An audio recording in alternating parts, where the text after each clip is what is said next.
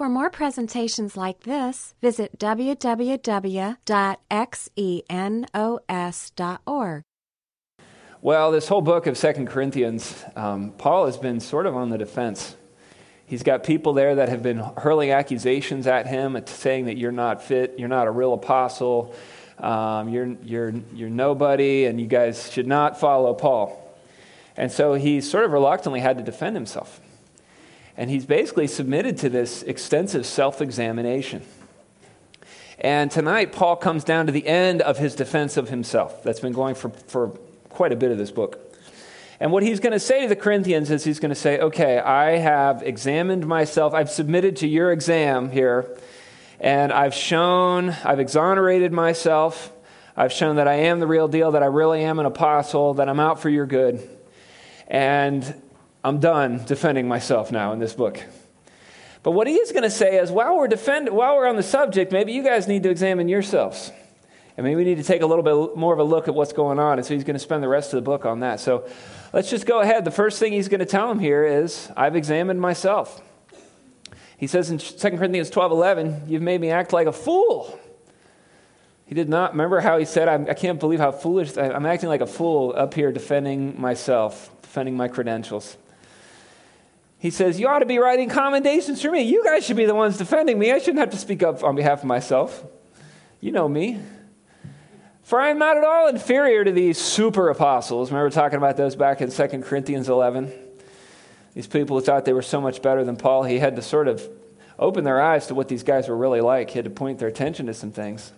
Even though I'm nothing at all. Yeah, so Paul, when Jesus, before he left, he appointed certain people as apostles. And he gave them special authority to teach the Bible. He gave them authority to write Scripture. And there was just a small handful. Paul was one of the ones he gave apostolic authority to. We read in Acts chapter 9. And so Paul says, I am not inferior to any of these super apostles, even though I'm really nothing at all. So he sees, on the one hand, God has given me this incredible role to play here. On the other hand, I'm the worst of all sinners. I'm nothing at all. I don't deserve this at all. This is not because I'm awesome. It's because God just picked me for this. And I don't even understand why. I didn't deserve it at all. And so Paul was picked as an apostle, and that was a very select group. This is why we're not having Scripture written anymore. There's no handing down of apostolic authority to successive generations. It was a group authorized by God, empowered by His Spirit, to write the New Testament, to do the initial proclamation of the gospel. And from them on, we're just reading their stuff. So we're still reading the writings of the apostles. Paul says, when I was with you, I certainly gave you proof that I'm an apostle. One of those proofs was I patiently did many signs and wonders and miracles among you. So this was one of the special things that Jesus, when he was here, he did miracles to prove that he was really the Son of God. And he told his disciples, he said, after I leave, you're going to do great things, even greater things than me, by the power of my Holy Spirit. And that's exactly what Paul showed himself doing. And this was one of the marks of an apostle, that these guys could do miracles. And he did plenty at Corinth. The only thing I failed to do, which I do in the other churches, was to become a financial burden to you. So he says, I am so sorry. Please forgive me for this wrong, that I didn't take money from you guys. Yeah, at Corinth, from the moment Paul got there, somehow he knew, I can't take money from these people. And so God provided other ways through the job that he got as a tent maker, also through donations from other churches. But he did not take money, and he's glad he didn't, because there were so many accusations coming at him. This was a very nice contrast between these other so-called apostles, these other so-called teachers, and Paul, is that Paul's like, I never took any of your money, and these guys have been taking all of your money. So who do you think is really out for your good? You can see these guys are in it for the money. And Paul says, I'm clearly not. So he's like, sorry for not taking your money. Now, I'm coming to you for the third time. There was when he planted the church, and then there was another time since then. And I will not be a burden to you, again, just like before. I don't want what you have. I want you, is what Paul says.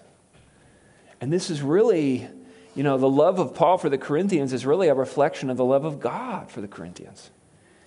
God doesn't want your money or a bunch of rituals. He wants a relationship with you. And some of us have never been wanted. People have used us, and we've sort of learned that the only reason anybody would want anything to do with me is how they can use me. And when we come to the Bible, we learn that the love of God says no. God says, I want you. I want a relationship with you. And that's why I gave my son. He died on a cross for your sins because I love you and I want a relationship with you. And you're worth. I paid the greatest price for you. That's the love that God extends to you today, tonight. You can receive his love. You can receive his forgiveness, and you can come into a relationship with him. And Paul says, that's the kind of love I modeled for you. After all, he says, children don't provide for their parents rather than parents provide for their children, at least in theory. It's a principle here he's appealing to. He's like, you don't have a kid because you want your 4-year-old to go out and get a job and provide for you. He says, and that's sort of what you guys are. I in the same way, I didn't go plant a church at Corinth because I needed the money. I did it for you, because I love you guys. I'll very gladly spend for you everything I have and expend myself as well. I will spend and be spent. I'm giving everything. I'm pouring myself out completely. Again, we see Christian love here, holding nothing back, exhausting himself for the good of others, giving of himself in every way. I really like that verse. Even though it seems that the more I love you, the less you love me.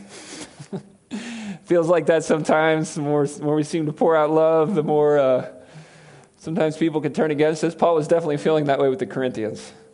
The more he loved them, the more he gave to them, the more they got suspicious, and they can't even see the very contradiction there. He says, now some of you will admit I wasn't a burden to you, but others just think that those people are fooled. Others think I was sneaky and I took advantage of you by trickery. And if you could see Paul's real motives. But how? Not only did I not take any money from you, but did any of the men I sent to you take advantage of you? When I urged Titus to visit you and I sent our other brother with him, did Titus take advantage of you? No, he did not. We have the same spirit. We walk in each other's steps doing things the same way. Paul says, neither myself nor anyone I've sent to you has been taking from you. A lot of Christian leaders are all about the money. Paul says, not me, not my guys. Jesus, he's reflecting the teaching of Jesus here. Jesus said, beware of false prophets. You'll know them by their fruits. Good fruit comes from good trees. Bad trees produce bad fruit. And Paul says, look at the fruit in our lives. Paul says, you want to examine me? Look at what I'm doing. That's a good key to the kind of Christian examination is look at reality. Look at what the person is actually doing instead of thinking you can see through and you can see their secret motives. It's ungodly judgment to judge someone's motives. Perhaps Paul says you think we're saying these things just to defend ourselves, like I'm worried about my reputation. No. We tell you this as Christ's servants with God as our witness. Everything we do, dear friends, is to strengthen you. He says, I've been speaking here with an audience of one, my heavenly Father, and he is the one I'm ultimately trying to please here. And all my defense of myself and of my ministry and my teaching among you has simply been because I love you guys. And I'm worried that you're being led astray from simplicity and purity of devotion to Christ. And thus Paul says, after many, many, many, many chapters of defending himself, and the defense rests. That is my defense of myself. And I've exonerated myself, and I've shown you everything I can possibly show you between, at least from now until I visit you. But Paul is planning a visit for them. He's planning to visit Corinth. And what he says now is, I'm going to visit you.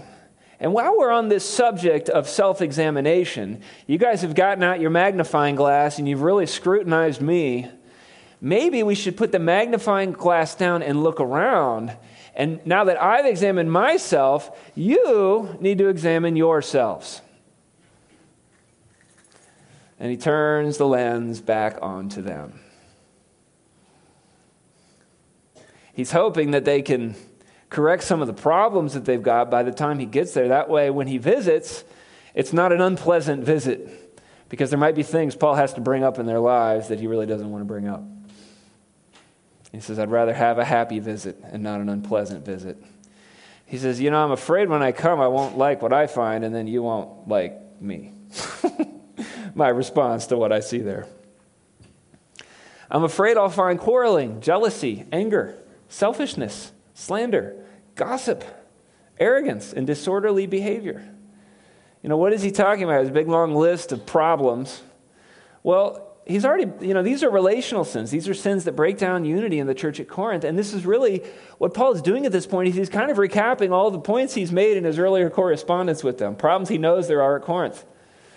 And so these are relational sins that break down unity in the group. And you can see his detailed treatment in each of these cases in 1 Corinthians 1 through 4, 6, 8, chapters 8 through 14. Really, the church was rife with conflict, rife with division. They were taking each other to court, suing one another. And so Paul says, I hope we've taken care of those really blatant problems. You've examined my life with a magnifying glass, but have you dealt with these blatant issues in your church? Again, he's reflecting the teaching of Jesus here. Jesus said, it's good that you want to help your friend with a problem in his life, but he says, if you're going to reach in and you're going to take a speck of sawdust out of your friend's eyeball, that's lodged itself there, you better deal with the 2x4 that somehow has wedged itself into your own eye socket first. He says, you need to yank that thing out of there. Otherwise, dealing with someone else's speck of sawdust, touching somebody else's eyeball is a pretty delicate adventure. And he says, you don't want to do that with a big log sticking out of your own eye socket. And so Paul is saying, part of the problem here that you guys can't see too clearly is because you still have a lot of your own issues and you're being kind of defensive and you're trying to justify yourself. And so if you're going to examine somebody else, you need to be humble enough to take the log out of your own eye first if you want to be helpful to someone else. It's good to help other people. But Paul says, I hope that we've dealt with these issues, these super obvious issues. These are not the sort of things where you need to be like a private investigator to find these things in the Corinthian church. These things were right there. Even the entire city could see these problems in their church. And Paul says, I'm afraid I'm going to find these there, but I'm not going to find these, right? These relational sins, this internal fighting. He says, yes, I'm afraid when I come again, God will humble me in your presence. Humble me by saying, what he's saying is, I really don't want to have a difficult conversation with you guys. So let's just deal with this now. I'll be grieved because many of you have not given up your old sins. You've not repented of your impurity, sexual immorality, and eagerness for lustful pleasure. These were sexual sins that he talked about in 1 Corinthians 5, 6, and 7. Again, we talked about these already. And he's like, you know that false teacher who's accusing me? What about the fact that he's got several open lawsuits against the brothers and sisters in his home church? Have you thought about that as a problem? And you're siding with him? What about the fact that he goes to worship every week to a prostitute up at the old temple there of Aphrodite? What about that? And again, it's like, he says, just open your eyes and look around. You don't need a microscope to find these clues. You don't need to dust for fingerprints. This stuff is right there, and you guys are looking the other way. And if you look the other way, I can't look the other way, Paul says. I'm going to have to talk about this. So you need to examine yourselves. Examine yourselves as a church and call all these problems what they are. These problems that he's been talking about throughout our whole study of 1 Corinthians and some into 2 Corinthians as well. And he says, this is the third time I'm coming to visit you, just as the scriptures say, the facts of every case must be established by the testimony of 2 or 3 witnesses. Probably here he's referring to his discussion that we studied in 1 Corinthians 5, where he says that there is serious sin in the church. There's a process that Jesus outlined where Jesus quotes this verse and says that needs to be followed. And Paul's saying that's what we have to do. Hopefully we don't, but we would. And he said, I already warned those who'd been sinning when I was there on my second visit. Now, again, I warn them, just as I did before, that next time I will not spare them. All right, this sounds really menacing, like Paul is some executioner. All he's saying is, I haven't really gone after this stuff in your group, and I've even been criticized, Paul says, that I'll have these letters that I send you, and then I'll show up and I'm nice to you, and people are like, oh, see, Paul, he's full of, you know what? He's a big talker, but then he's all bark and no bite. And he's like, it's not because I can't actually do this in person. I just really don't want to because I don't like to. And then This visit, though, this stuff's been going on for a couple of years. We're going to have to deal with it when I show up. So why don't you just deal with it before I do, so we can have a happy time together over the holidays when I visit you. That's really what he's saying. I can't keep looking the other way on this stuff. I'll give you all the proof you want that Christ speaks through me. And he gives this contrast between weak and strong. Christ is not weak when he deals with you. He's powerful among you. Although he was crucified in weakness, he now lives by the power of God. And we too are weak, just as Christ was. But when we deal with you, we'll be alive with him and we'll have God's power. Remember our discussion last time in 2 Corinthians 12 where he talks about when I'm weak, then I'm strong, and I'll delight in my weaknesses? He's referring back to this discussion in 2 Corinthians 12, and he's talking about how, worldly leadership is brash and controlling and arrogant. And Paul says spiritual leadership is Christ-like leadership. He is the servant of all. He's gentle. He's not weak. He's tough. You read about Jesus. He's not weak, but he is gentle, and he's empathetic, and he was humble. And Paul says that's what I'll do. I'll be like Jesus among you. I'll be gentle, humble, spiritual, but not a weakling. And we are going to deal with this because this has just gone on too long and it's doing too much damage. And then he says this. We're going to spend a while on these verses. He says, examine yourself to see if your faith is genuine. Test yourselves. Surely you know Jesus Christ is among you if you have not. If not, you've failed the test of genuine faith. And as you test yourselves, I hope you'll recognize we've not failed the test of apostolic authority. You can start to see some parallels here between verse 5 and 6. In both verses, he says, test yourselves.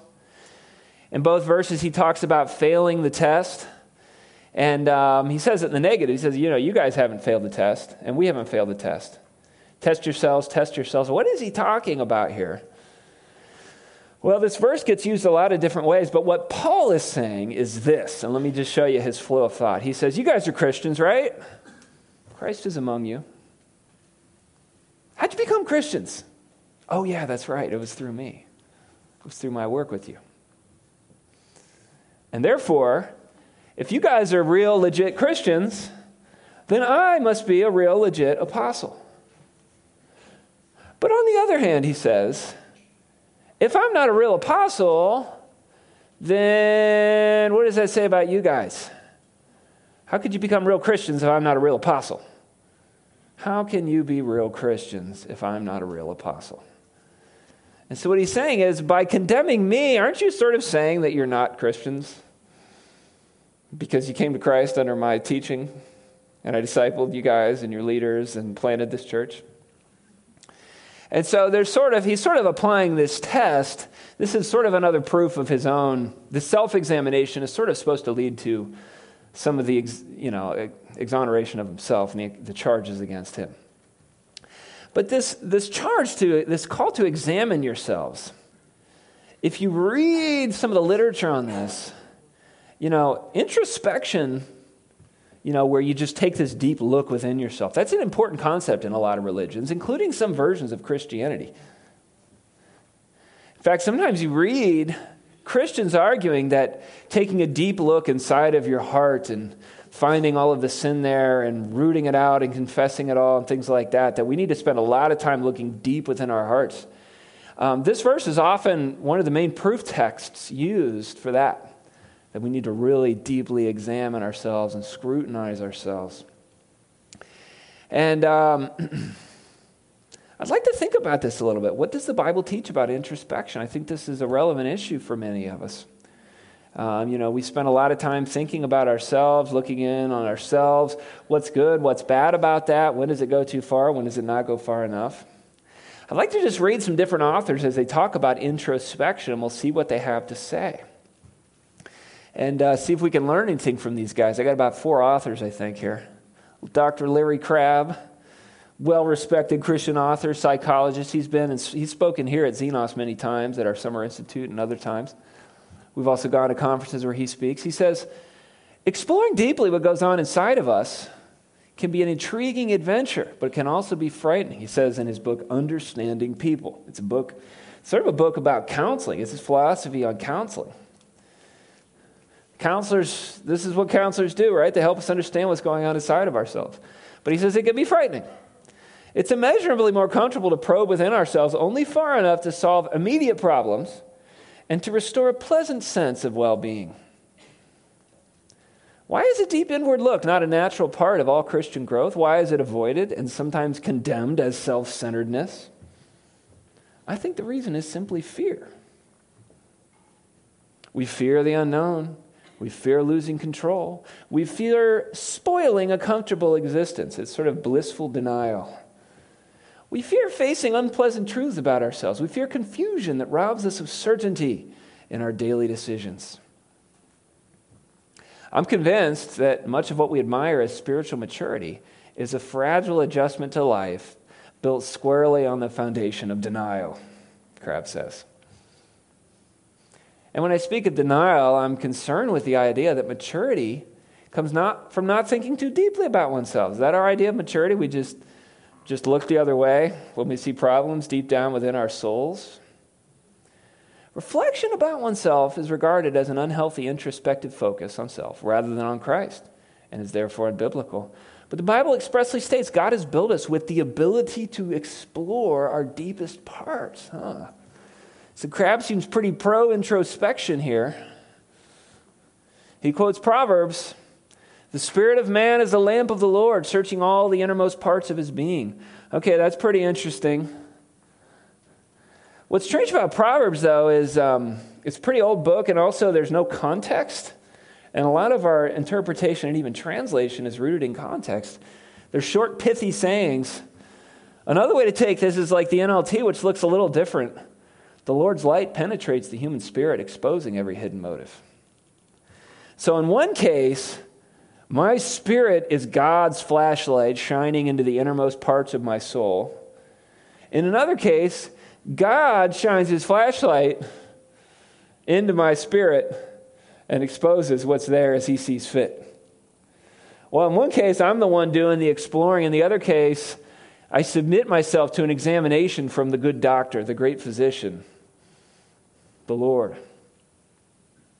In fact, there's really not that many good verses. Really, there's no good verses that you see being quoted about how I need to go and I need to deeply probe into every nook and cranny of my evil, sinful self. He says, although our hearts are deceitful so as to become unknowable, God sees everything clearly. He grants whatever knowledge we should have through his word, his spirit, and his people. Okay. So some of these guys, it looks like they're going way into introspection like Crabb. But then if you read a little further, you actually see he does qualify what he's talking about here. He says, God is the one who sees things clearly. And he quotes 3 verses here. Jeremiah 17 says, the heart is deceitful and desperately sick. Who can understand it? That's the biblical perspective on the human soul. Is deep down, we got big problems and we don't even understand how messed up we are. It's because we are fallen beings. We've turned aside from God and we're broken. Hebrews 4 says, the word of the Lord is living and active, and it probes down in, it cuts right down in and exposes the thoughts and intentions of the heart. So again, that's not something that I'm supposed to go in and I'm supposed to expose the thoughts and intentions of my heart, any more than I could do surgery on myself. No, I open myself up to the Spirit of God, and he's the one who uses his word to move in there and to expose the things that I need to see. Hebrews 3:13 talks about encouraging one another as long as it's still today, so you won't be hardened by sin's deceitfulness. So there it talks about the need for other people, for me to listen to other people if they're bringing stuff up in my life that I'm blind to. We all have many blind spots. If you don't realize that, then you must not be very far along in your maturity. If you can't admit you got blind spots.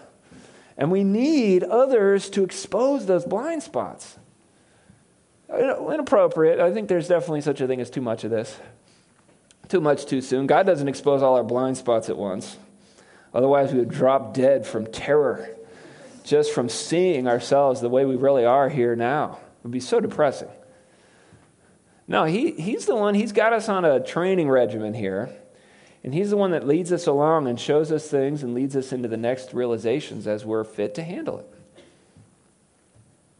So Crabb says, therefore, we can expect to become aware of hidden issues which are blocking our growth if we vulnerably and humbly present ourselves before God with an attitude of, search me. Psalm 139. The psalmist cries out, search me, O God. Show me if there's any wrong way within me. Lead me in the way everlasting. And so this is not, I'm responsible to go in and take inventory and to find all the hidden things. No, I can't do that. I take myself before the Lord and I open myself up to Him. Yes, that's one of the great differences with Christianity, is with religion, I am responsible to be a good person. With Christianity, I say, I can't be that person. And I invite another being to come and live inside of me. And life completely changes when another being comes and starts living inside of you. And that being, God's Holy Spirit, He is the one who will search us out and who will show us the things we need to see when we need to see them. Crabb says, as a caution against such abuses of looking inward, we must remember the essence of spirituality is other-centeredness, focused on others, not me. A worshipful love for God, a love for others that motivates sacrificial care for them. The problem is I love myself and I think about myself too much. And it's not advanced spirituality to think about myself more. Our humility is not where you think less of yourself, it's where you think of yourself less. Godly self-examination as an outward and forward look, yes. Crabb. What about Stanford? The green letters. His chapter 10 in the green letters is called Self. Seems like it could be setting up for self-focus. He even says, Plato with his know thyself was more right than he knew. Yes, this is Plato or Socrates, one of those guys it's attributed to.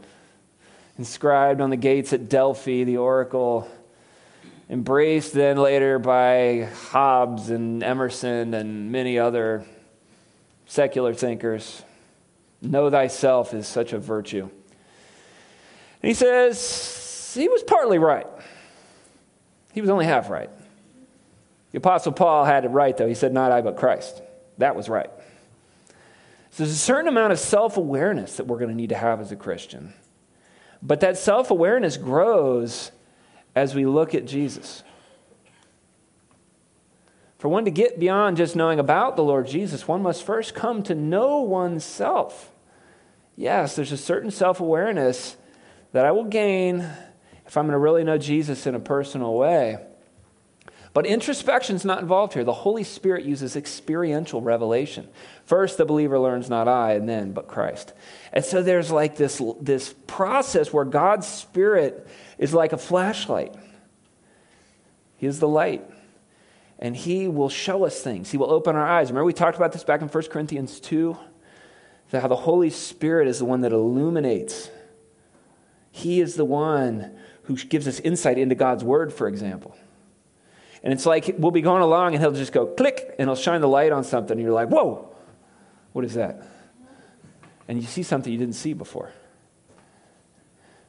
And then He'll give you some time and you're like, thank you, God, that you love me and that you forgive me in spite of that thing that was there. And thank you, God. One of the greatest things is you see how all the people in your life, a lot of them saw it anyway. And they were putting up with it. And they love you. And you're like, man, and I had such arrogant thoughts toward them. And then all of a sudden you start feeling pretty good. And then the Holy Spirit's like, click. And you're like, oh, I thought I was perfect. And slowly, there's this process of experiential revelation where you sort of have to learn a lot of these things the hard way, through suffering, through hurting people. And you learn how much you need Christ. You learn not to trust yourself too much. You learn that you have blind spots, and you come to trust, I probably got blind spots I don't know about. And you learn not I, but Christ, experientially. What about Martin Lloyd-Jones, the great British pastor, preacher? He was also a medical doctor. Jones says, I suggest we cross the line from self-examination to introspection when, in a sense, we do nothing but examine ourselves. He says a little self-examination is okay, but introspection, that's where we do nothing but examine ourselves, and when such self-examination becomes the main and chief end of our life. We're meant to examine ourselves periodically, but if we're always doing it, always as it were putting our soul on a plate and dissecting it, that is introspection. And if we're always talking to people about ourselves and our problems and our troubles, and if we're forever going to them with that kind of frown upon our face saying, I'm in great difficulty, it probably means we're all the time centered upon ourselves. That is introspection. And that, in turn, leads to the condition known as morbidity. Yes, an attitude quality marked by excessive gloom or a disease state or symptom. It will lead our mind into that place, and it can create problems that weren't even there before. The more you focus on yourself, it's like drinking some poison that makes you sicker and sicker in your spiritual life. Charles Spurgeon, he says, introspection, like retrospection, is a useful thing in measure. So a little bit, like retrospection, is where I reflect on the past. Introspection is where I sort of take a look at myself. But it can readily be overdone, and then it breeds morbid emotions. There's that word again. And it creates despair. It's actually depressing. The clearer you see yourself before you're ready for it, the more depressing it is. Some are always looking into their own feelings. A healthy man hardly knows whether he has a stomach or a liver. It's your sickly man who grows more sickly by the study of his inward complaints.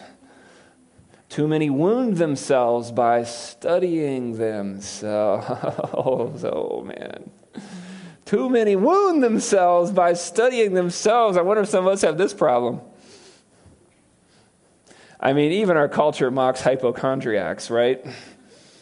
The internet is full of memes like these. I don't always go on WebMD. But when I do, I learn I'm going to die soon.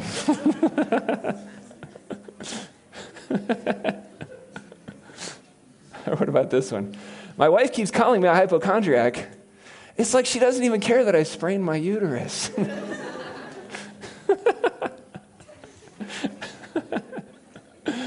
All right.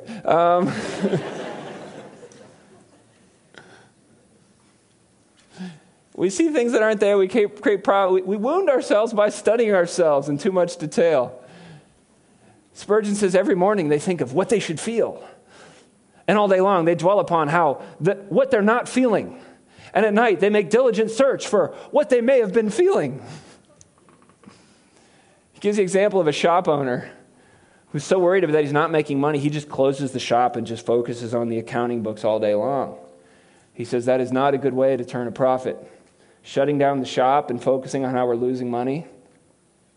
You may look a long while into an empty pocket before you find a coin, and you may look a long time into fallen nature before you find comfort. Man might as well try to find burning coals under the ice as to find anything good in our poor human nature. When you look within, it should be to see with grief what the filthiness is. But to get rid of that filthiness, you must look beyond yourself. I remember D.L. Moody saying a looking glass was a great thing to show you the spots on your face, but you can't wash your face with a looking glass. You can't just wet that mirror and rub your face with it and think that that's going to change your image. You want something very different when you would make your face clean. Forget yourself, he says, and think only of Christ. Yes, this is spiritual growth. There's a blessed self-forgetfulness, and you'll find you're a lot happier when you're focused more on Christ and on what he says about you, and less on every single whim, feeling, action, thought, and motive that you think you see down in there, which may not even really be there. It gets so confusing. I remember just as a young Christian, I would sit down to spend time with God, and I was taught that you had to confess every sin to get forgiven for it. Like we could somehow possibly even know what all of our sins are, even 1/10 of them, even 1/100th of them. And I would start to just list these sins, and I would get so depressed.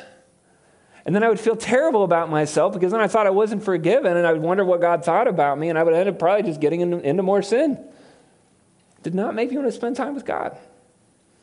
No, forget about yourself. Look to Christ. That's where you need to look. Watchman Nee, he says, is there any point of controversy between you and God? So Nee says there is legitimately, sometimes God will point out there's issues between you and him, and we need to let him point those out.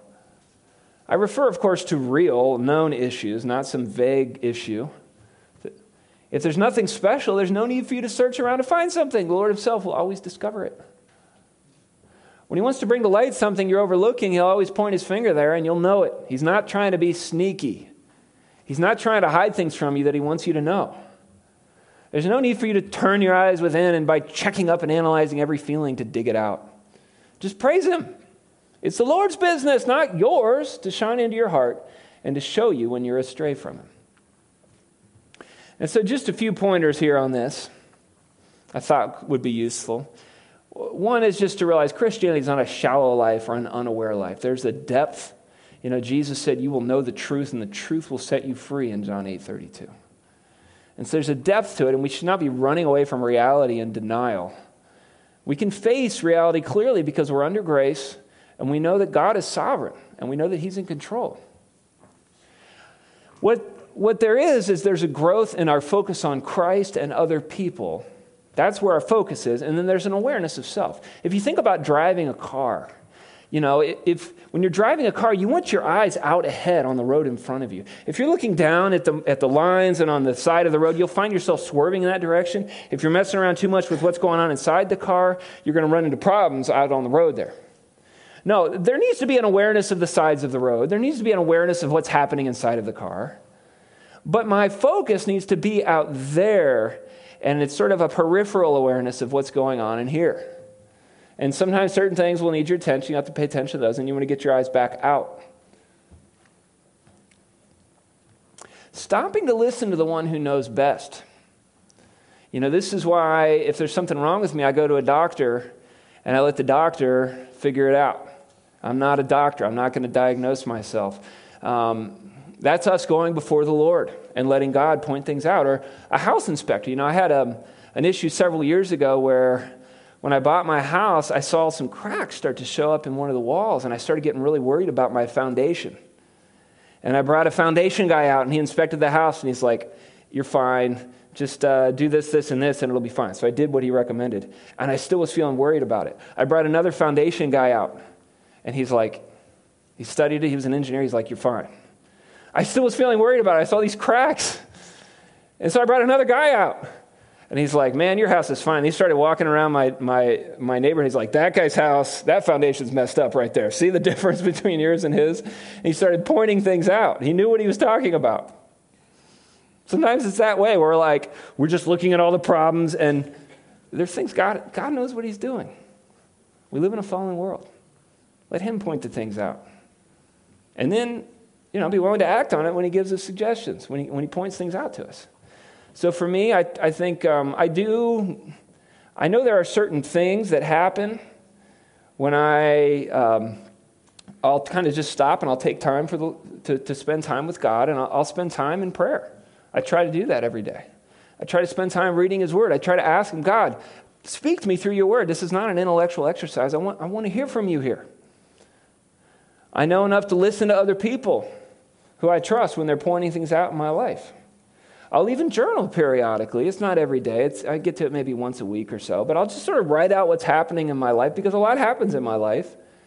And if I don't stop and process it, if I don't stop and think about it, then things just pass me right by. And I kind of get overwhelmed with things. It sort of helps me sort it out in this time with God.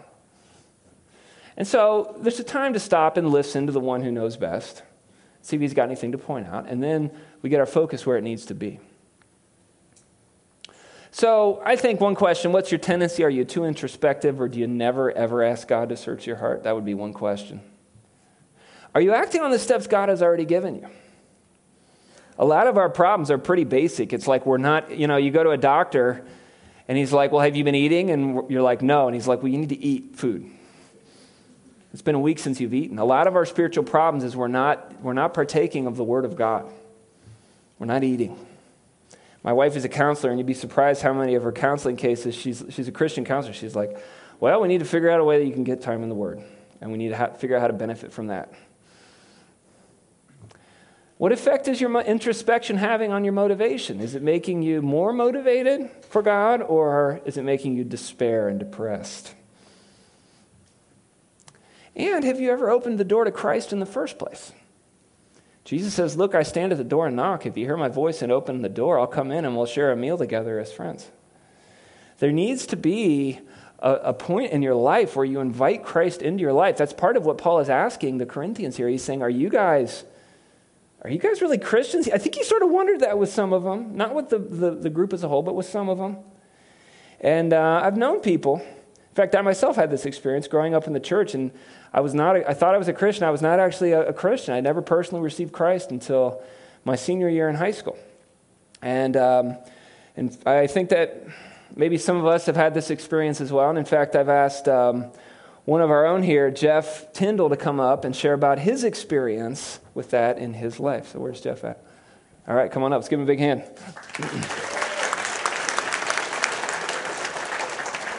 Hello? Am I on? All right.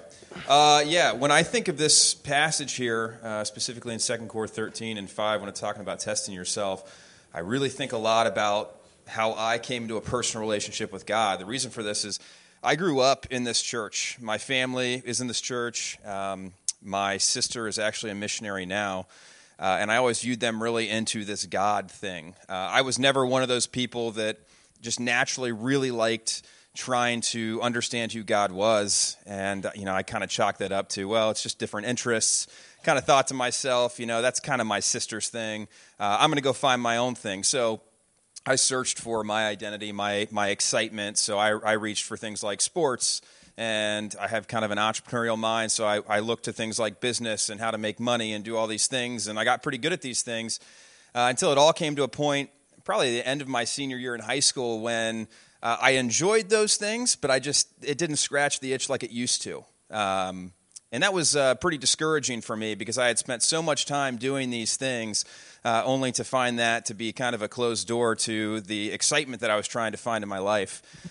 So having not ever really invested in the things of God and what the whole God thing was about, I decided to check it out. My sister's now husband had kind of sought me out and was like, hey, why don't you check this out? So I agreed to go, semi-begrudgingly, a little skeptical, but I went. And I found that I had a really good time. And I liked the relational aspect of it. I wasn't really too hot on the idea of the spiritual aspect of it, but nonetheless, I continued to go. And, the romance of the excitement kind of continued. I'm a guy that loves to be around things that are fun. So everything just seemed really exciting. So I continued to go to the point where I actually moved into a house full of guys that wanted to follow God here in this church. And it was great because I could move out of my parents' house. It was awesome. Had some freedom that I had never had before. And after a few months, some of that romance had faded. And I no longer really had that same excitement that I once did right when I moved into the house. And it wasn't too long after I moved into the house that I really noticed a huge gap between me and the other guys that lived in that house. I started kind of looking at the other guys that were in there and was like, man, these guys read on Saturday for fun, and they're like praying together and sharing intimate things about their lives. And I'm like, this is so bizarre. So I was like, man, maybe I should try to do something like that. So I would try praying. I'd try reading. The guy who was mentoring me, who would read with me, we'd read stuff together weekly. And after we'd be done, he's like, man, does anything stand out to you? And I'm like, I have no idea what we just read. So I'd flip a few pages back and be like, oh yeah, that point's pretty cool right there. But the idea was that I just couldn't retain this information, and I struggled to understand why. So after a certain period of time, I was just kind of like, man, I really don't know what else to do. Maybe I'll try bringing some people out, and that would be fun, and maybe that'll get me excited. And I found that it was just continuously something that just didn't work. So probably 6 to 8 months later, I finally decided, man, I've given this a shot. I got to check this off and say, hey, I tried it, but it just didn't work out. I moved out of that house because I had convinced myself that I really gave this a shot. And one of my roommates had convinced me to go on this trip that we had taken as a group every year to the beach. And he's like, you've already paid, you should go anyways. And I said, okay. So I went, and I had heard this daily devotional thing we did. We had read something, and it was on intimacy with God. And I started to realize as I was going through this, I'm like, man, there's just this huge disconnect here. Why is it that I can memorize every lyric to every song that I listen to, that I know the most worthless sports stats that like 8 people actually care about, but I couldn't tell you like one verse that I learned or memorized from, when kids that are in Sunday school, they learn these when they're 4 years old. I can't remember these. These things don't come to I can't recall them. So I went and sat on the back porch feeling real discouraged. I'm kind of looking out over the ocean. I remember it exactly. And I'm sitting in this rocking chair, and this guy comes out, and he sits down next to me, and it's kind of awkward. He's older than me, and I didn't really talk to him that much. And he led our group at the time. And he was like, man, I've been thinking about you. And I was like, yeah. And he said, I wonder if you're not even a believer. And I had the similar response. I was so shocked, and I wish I could say we had this like real intense conversation after, but he just got up and left. And I just remember sitting there, and I'm just like, first I'm shocked, but I think I was even more offended that somebody would question my salvation. I mean, that's a pretty serious thing. And I think my response is probably normal. And unfortunately, I didn't have a very mature response to it. I went home, not right then, but after the end of the trip, and I was gone, moved out of the house, kind of isolated myself, and moved in somewhere else. And it eventually decided that, I'm just not even going to think about this anymore. Until I was on a road trip with my dad a few months later, had to be 5 or 6 months later, and I started talking to him about this conversation. He told me, or he asked, is there any kind of validity, do you think, to that? I said, no, absolutely not. There can't be. And he just said, just think about it. So I started thinking a little bit more about it, and, I had been... that Matthew 7 verse about knowing a tree by its fruit had come into my head because it had been said to me several times from some guys. This idea that, you've been trying all of these things, but nothing seems to happen when you do it. There's no force behind this. There's nothing to show for the work that you're putting into this. That seems odd. And I thought more and more about it, and it was that night that I actually placed my faith in Christ at a Motel 6 in Milwaukee, Wisconsin. And man, I tell you what, I was absolutely sure that was it. That was the time that I came into a relationship with Christ because my life absolutely changed. And you hear these things all the time. Oh, it's just like this huge weight off my shoulders. I don't know if I could say that, but I think there was just this instant peace that I had. There was a calm that I had. And what's even more amazing was that I began to try to read some stuff and started memorizing scriptures, started being able to retain the stuff I was reading. And no joke, it was super bizarre. It was very bizarre that I could actually keep this stuff in mind. And I wish I could say I just turned right around and had the humility and started, investing back into this. But it took me some time because I wanted time to know that this was the right thing. And man, I am so glad I made that decision. It was incredible. And, I always tell people, if you really can't remember the day that you put your faith in Christ, make sure it's today. Because you don't want to just be confident that you know Christ. You want to be sure. And I'm glad that I'm sure. So that's my story.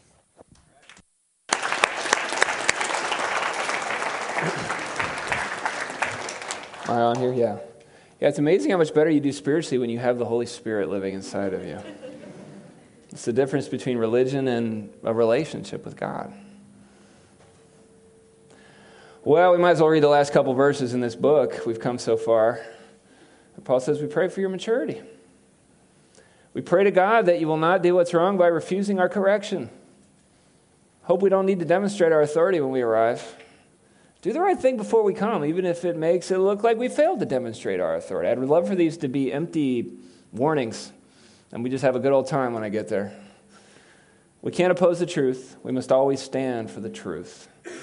And we're glad to seem weak if it helps show that you're actually strong. We pray that you will become mature, Paul says. We pray for your maturity. I'm writing this to you before I come, hoping I won't need to deal severely with you when I do come, for I want to use the authority the Lord's given me to strengthen you, not to tear you down.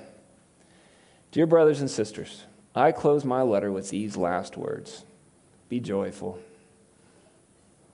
Grow to maturity. Yes, joy and gratitude are such an essential piece of Christian maturity. Encourage each other. Live in harmony and peace. We see the one another's coming out here, encouraging one another. Harmony, peace with one another. And then the God of love and peace will be with you. You'll really experience these things from God if you live according to his way of life. Greet each other with a sacred kiss.